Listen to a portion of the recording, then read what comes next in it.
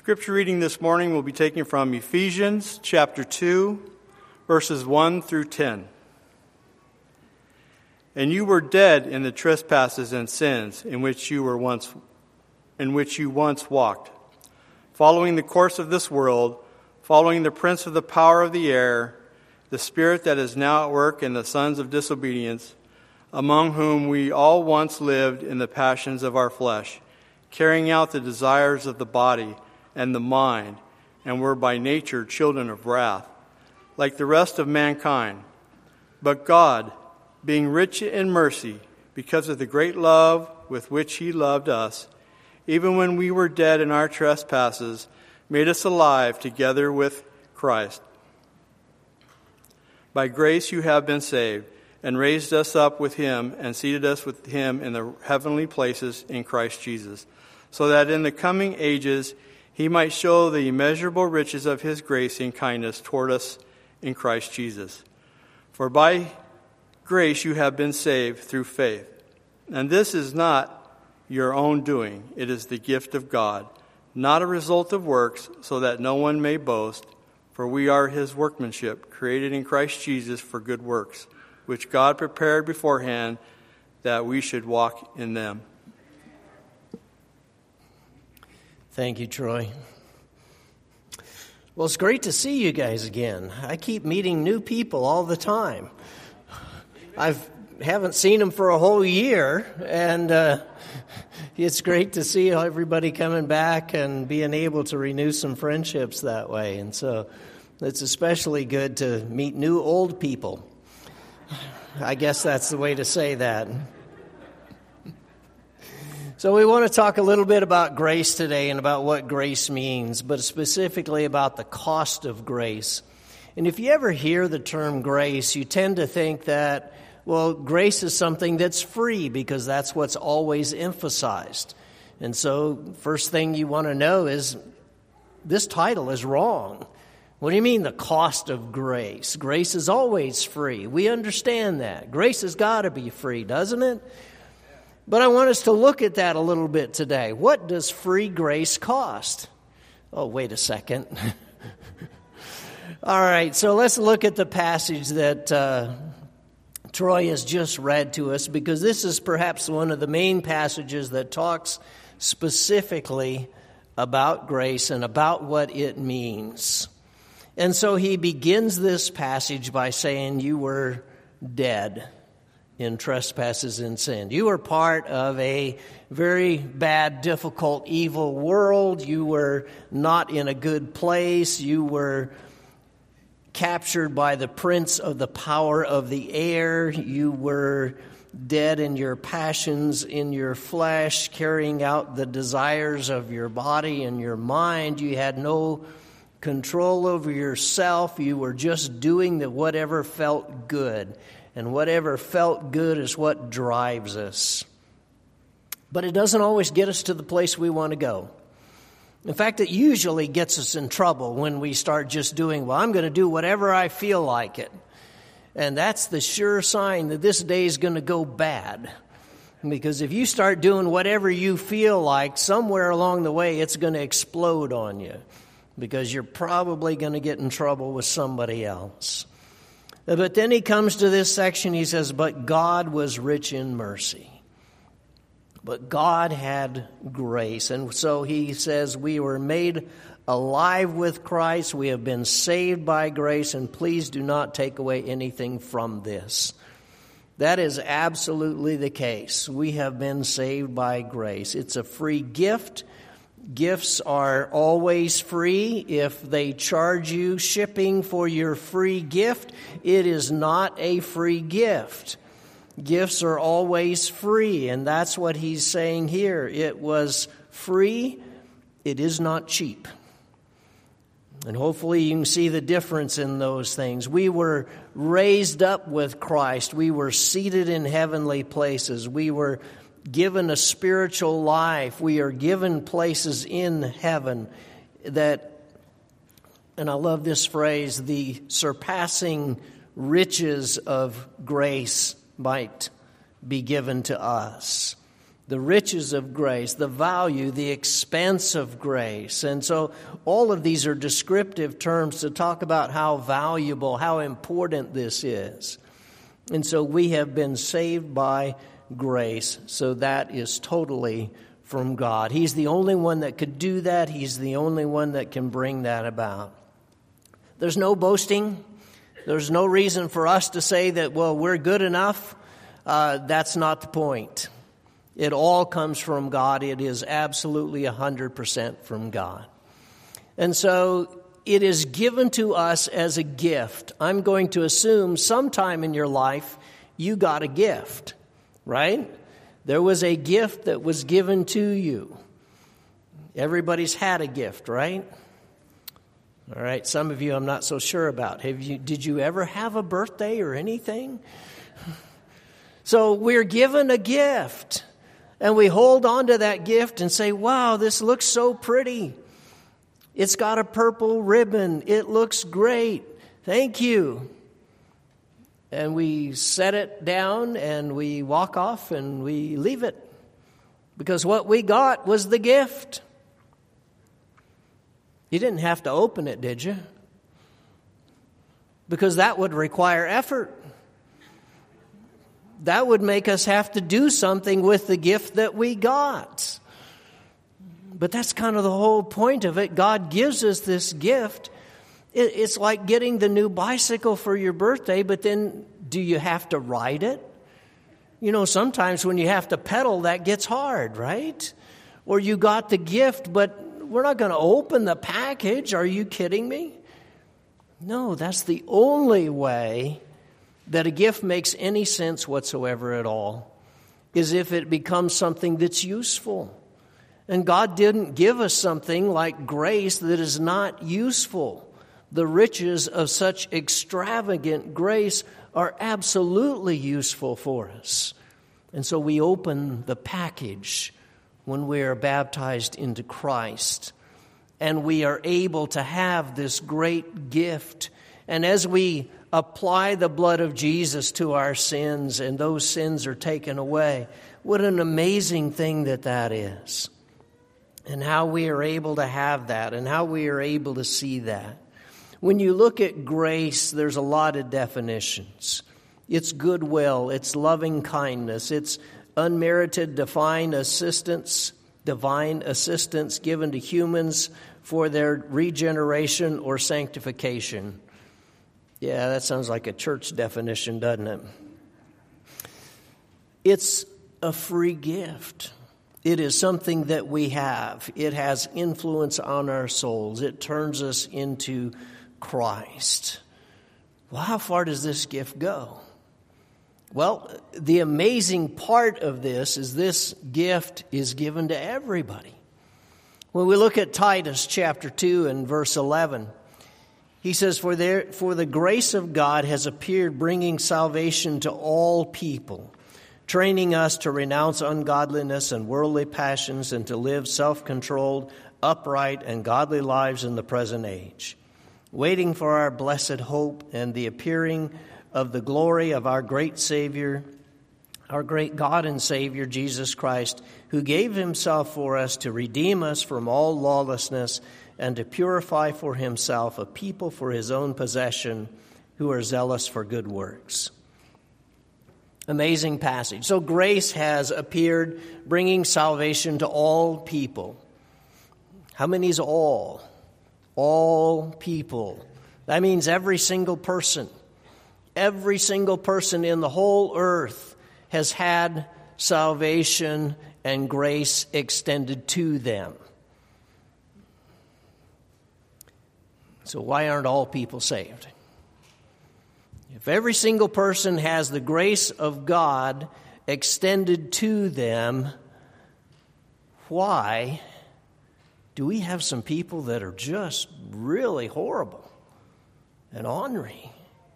And it seems like they never got any grace at all, because they certainly don't live like that. And when we begin to look at it, we realize that, you know what, the salvation or the grace of God has appeared, bringing salvation to all people, but all people didn't open the gift. All people didn't open the gift. They didn't get what it was. There was no response. They didn't do anything with it. They just simply said, okay, and if there's no response, then it doesn't do you any good. There's no salvation that actually occurs. It's there, but it doesn't occur. And it is instructing us or teaching us to deny ungodliness and worldly desire and to move into a different world, to move into a place of holiness, to move into a different way, to live responsibly, righteously, godly. Well, what? Yeah. That if we have this grace of God, and if this grace of God is given to us, then Jesus has redeemed us from our sinful deeds, and that we are purified as a people for His possession, and that we are zealous for good works, and that we have become someone different. And how great this is to realize that this grace is given to all people, and those who take advantage of it have this huge difference in their life. Have you ever had somebody give you a new car? Yeah, me either. And we're not giving away one today, just so you know. But what would that be like? What would you do if somebody just handed you the keys and says, this is yours? You see that sometimes. You know, parents will do that to their child and say, here's the keys. Yeah, we didn't do that. We said, here's the job.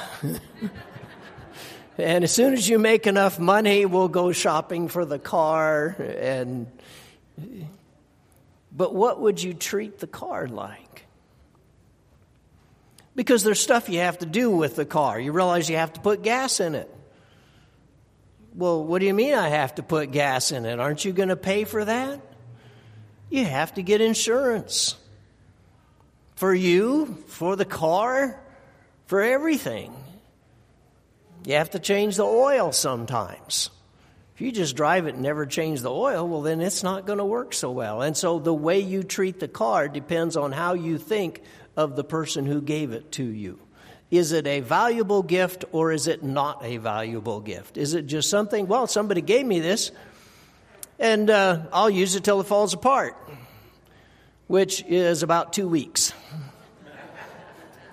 Okay? What happened? Well, I don't know.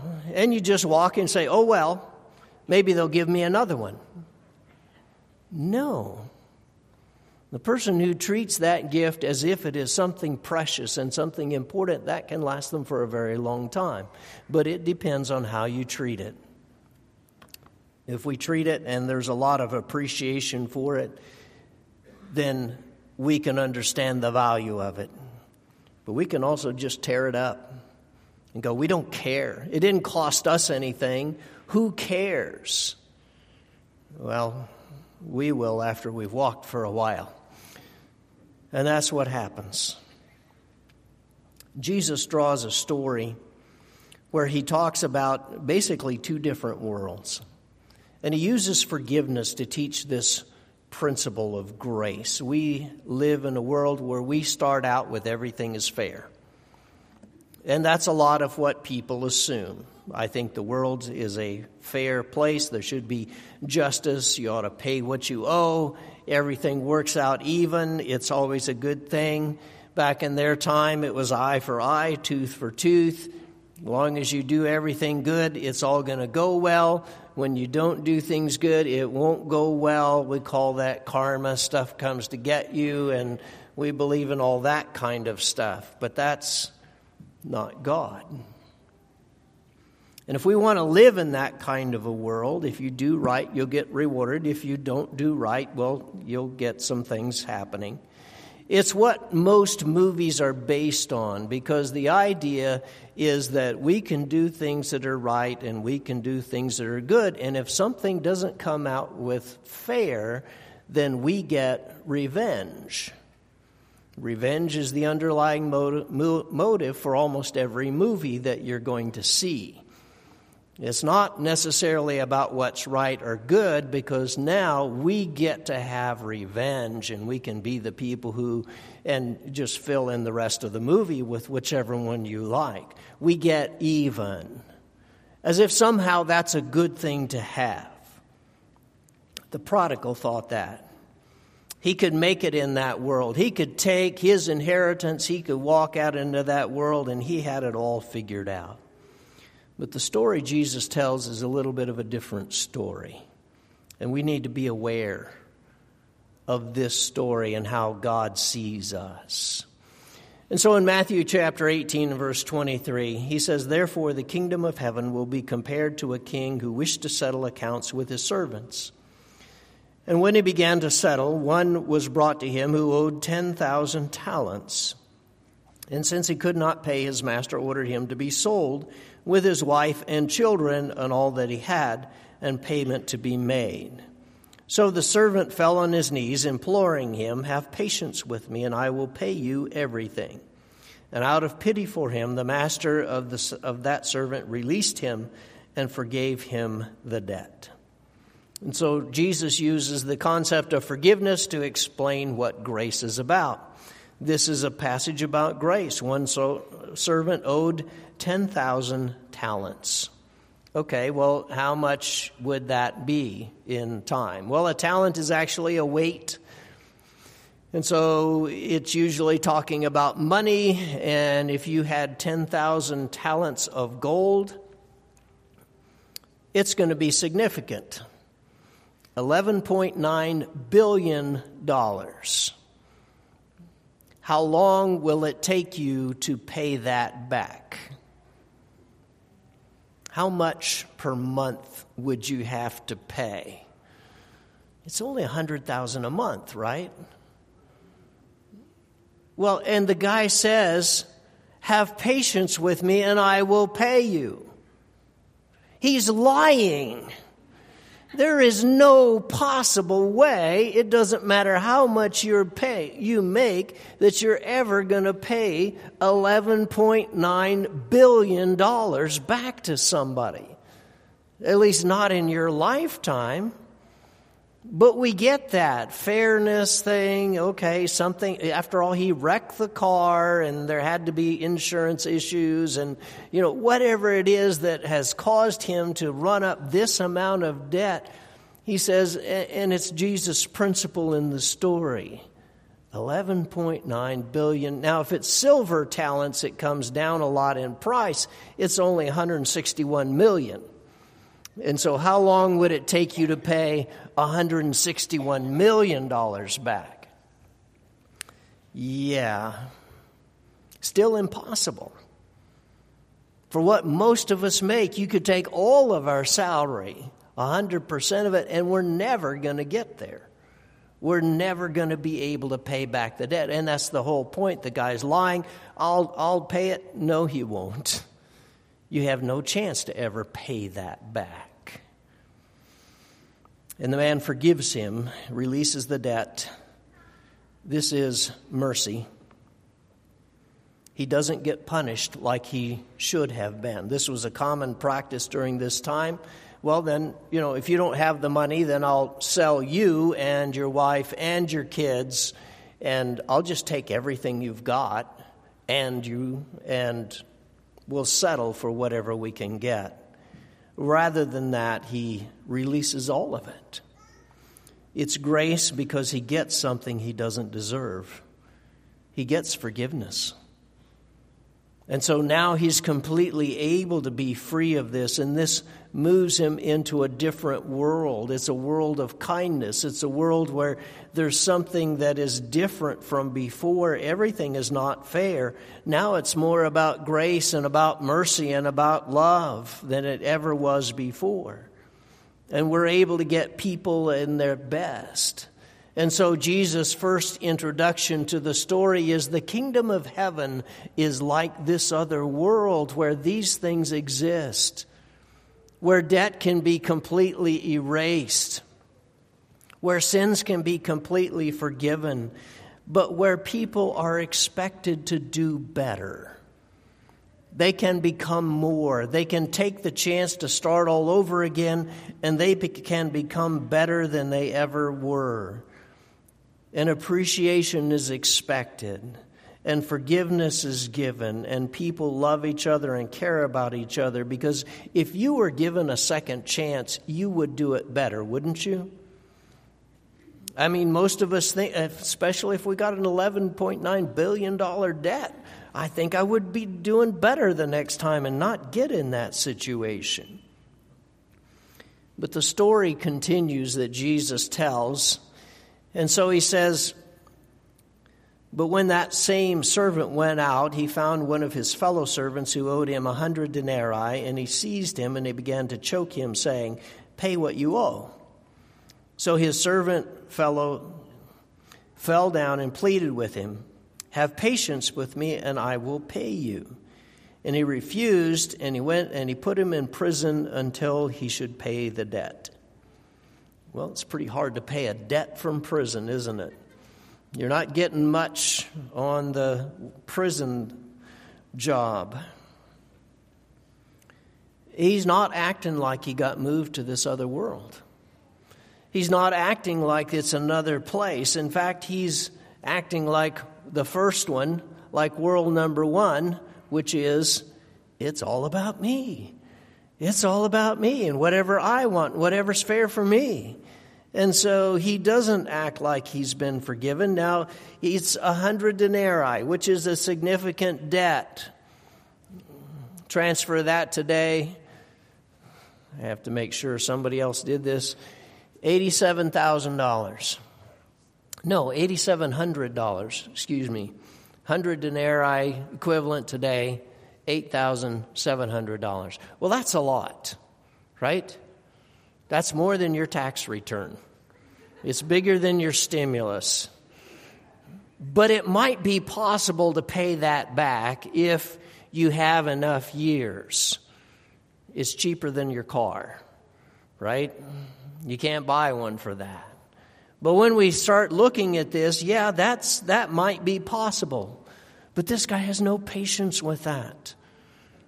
He doesn't see that. He's just, no, I want my money, I want it now. And he wants to live in the other world like he's still in the first one. It's all about me, and I can get whatever I want, and maybe he feels like he'll get ahead that way, and maybe he thinks he can do better that way. Doesn't that just aggravate you? Well, it aggravated the other servants who were there too. And so they went and told the master, guess what's going on? This guy got all the forgiveness of $11.9 billion, and he's fighting over this a little bit. He's acting like he's in world number one. He's angry, he's demanding, and there's no grace, there is no forgiveness, there is no mercy. Well, I imagine you know the story. Then his master summoned him and said to him, "You wicked servant, I forgave you all that debt because you pleaded with me. And should not you have had mercy on your fellow servant, as I had mercy on you?" And in anger the master delivered him to the jailers until he should pay all his debt. So my heavenly Father will do to every one of you if you do not forgive your brother from your heart. And the story just got a lot more personal. The master says, fine, we'll go back to world number one, and you will move back there. He calls him wicked. What did he do? How could he possibly be wicked? Did he do anything wrong? He's just getting what's owed him. That's all he's doing. It's fair. It's logical. It's legal. And if you can make it fair and logical and legal, then it's okay, right? Not if you want God's grace. Because that system is not fair. You don't get what you deserve. It is not logical that God would send his Son. And it is not something we deserve. And so our response needs to be something different. And what he's saying is you act like you're in world number one. It's all about me.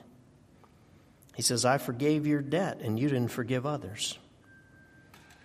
So he sends him back to his first world. And grace is taken away. And there is no mercy. Why? Because he didn't live there. It didn't make a difference in his life, even though he had the gift, even though he was forgiven. This is possibly the most disturbing scripture that there is. Because you realize what this says.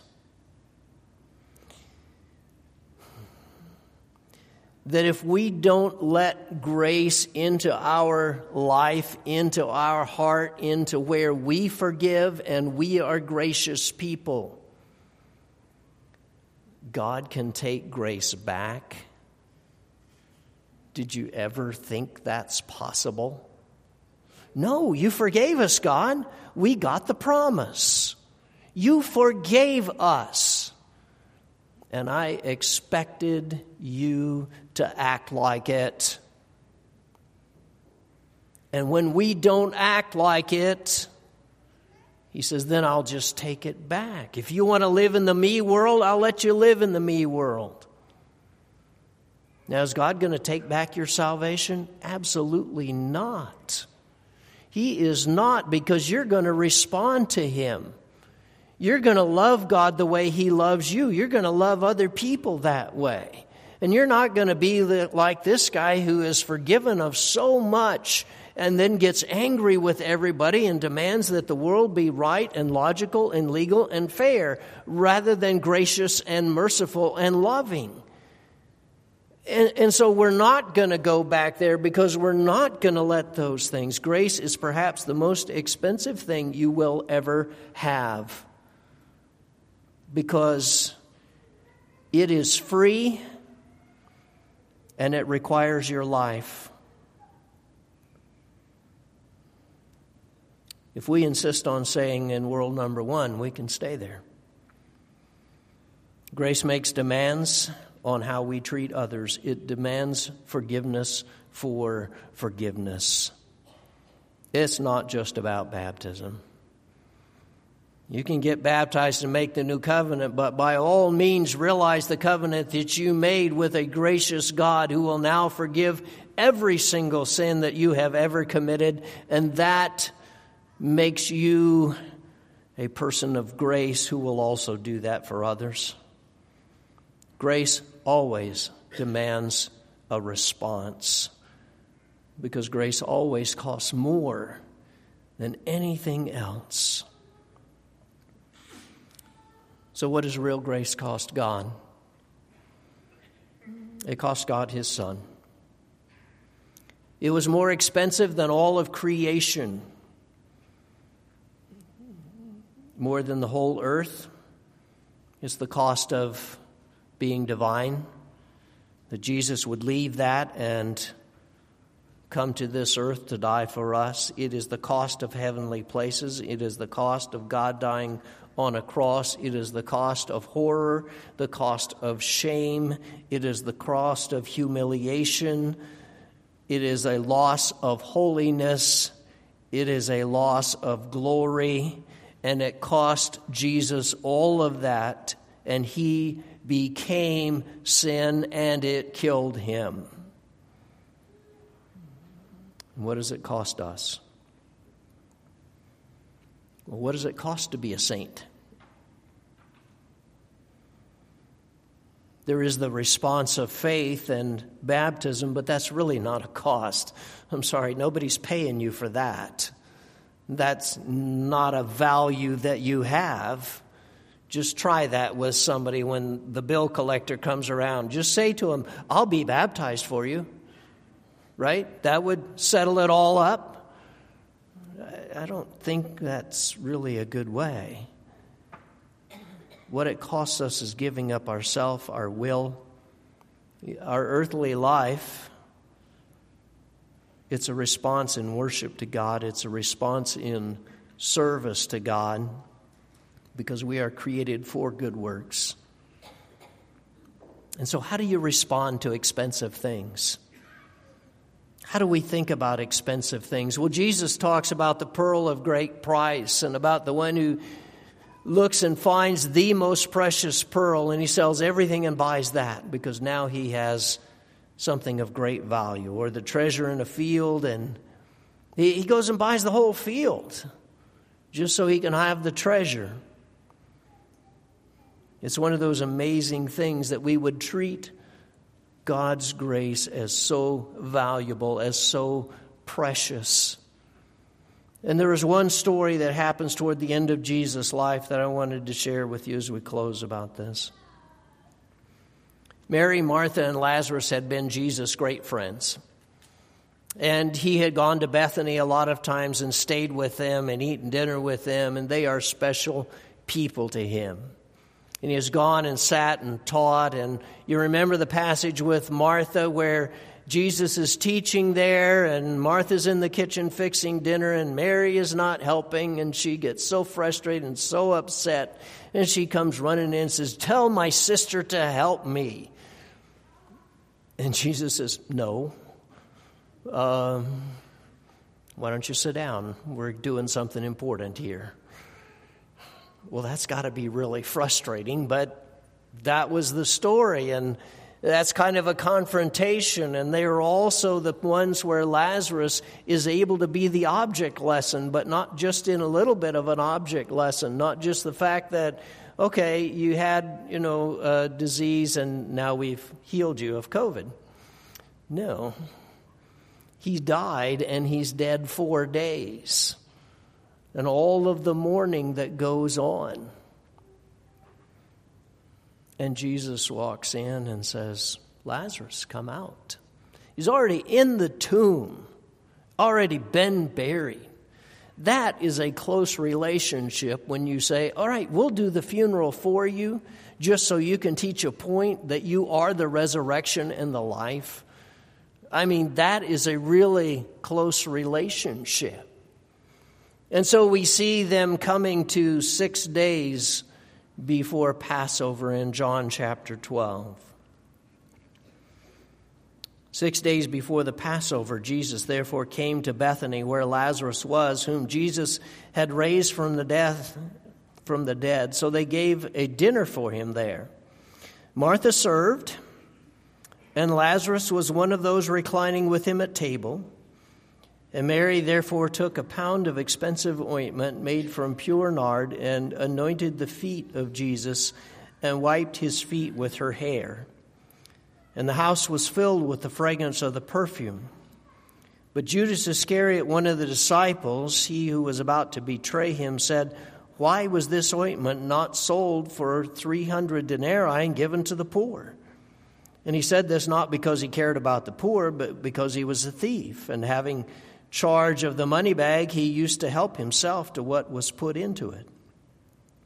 And Jesus said, "Leave her alone so that she may keep it for the day of my burial. For the poor you always have, but you do not, for the poor you always have with you, but you do not always have me."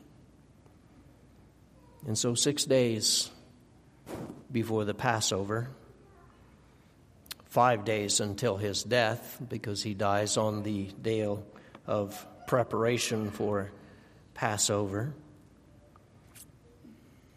And this maybe just helps you see they're going to have a dinner for him, and there's a lot of other people invited, but seems like Jesus might be the guest of honor that's there. And if this passage is linked with Mark 14, then perhaps Simon the leper is also there. And they are the ones who are guests. Martha's the one preparing food, because that's Martha. She's always the one preparing food. And guess what? Mary isn't helping. Mary's part is she comes in with the family savings. It's all been put into this alabaster box. And this alabaster box is full of perfume. It's pure nard. And you would sometimes put this as people came in because they didn't have deodorant and they kind of stink. And so you'd say, take a little bit of this and, put it behind your ear like women do so that you don't stink so bad. Some of us, we might have to just put it on our nose so that, we're the ones. But that's what they would do with this, but they've got a whole pound of this. It is worth a whole year's wages. 300 denarii. Mark says it's a year's wages. And so as you look at this, it's the most expensive thing that they could own. It's like emptying all the stock accounts and saying, all right, here, Jesus. And she takes this and she breaks the box. And she begins to anoint his feet. And it fills the room. And she wipes his feet with her hair. And you don't let down your hair in public. Not if you're a woman back then. That was always put up, but she lets down her hair in public and may suffer the ridicule. It's an intense love. It's an intense surrender to Jesus. This is everything I have. Every ounce of money that we've got, this is everything. It is the most valuable possession, and she just pours it all out. You can't put it back in. And it's all on Jesus. And in Mark's version, the people are yelling at her. They're like, what are you doing? This isn't right. It just takes But she broke the box and said, no, it's all on Jesus. And Judas perhaps says what everybody else is thinking. Wow, that was way too expensive. We could have, and he's thinking about himself, that me world. We could have gotten that in and saved some of the poor and at least helped them. And Jesus is not against helping the poor. He said, but that's going to be an ongoing thing. They're not going to go away. They will always be there. And Mary is trying to tell you something. That you would really take what's the most precious thing for you and just give it to Jesus.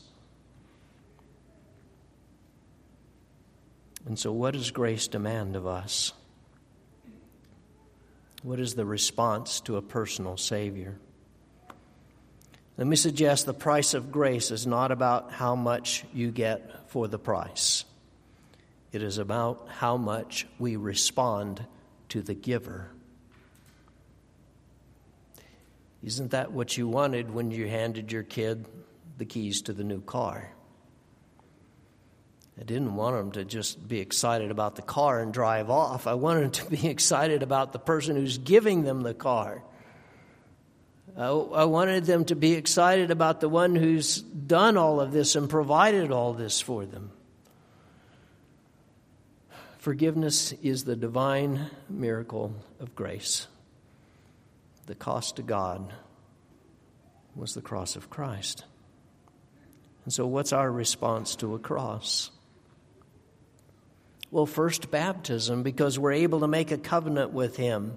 And second, worship, because you're here this morning and you realize that this is important. And you've taken time out of your week to be able to come and just say, and that's exactly what God wanted. You got the gift, and now you've come back to say thank you. And that's what worship is being able to say, we have this incredible gift of forgiveness, God, and we struggle to forgive everybody else, but we're trying to do that, and we want you to know how much we appreciate it. And so we sing songs of praise, and we do things for other people. We are filled with service for you. And I know some people want to break it all down to what's logical and technical, and what says, well, you can't tell me I have to do anything. Because after all, if grace is free and God's given it to me, then it's already paid for everything. What's the minimum I have to do to get in? Well, I think you've missed the point of grace. And are you asking what's the minimum I have to do before he takes it back again? Is that really the question you wanted to ask? What do we do because of grace? Do we have to go to church? Well, you guys have already answered that. Do I have to pray? Can't he just give me things without my asking? He knows what I need and he'll just fill everything. Do I have to give back? Do I have to be involved? Do I have to change my life? Can't I just live in world number one and do everything about me, and God, you will just fund it? No. He makes our life more full. He makes our life more holy. He makes our life happier. He makes us forgiven. He makes us part of each other. He makes us love and have grace with each other. Wow. He gives you a whole new world, not just one that has been full of sin, where people have turned into just being as difficult with each other as possible, but into a whole new world that is loving and caring.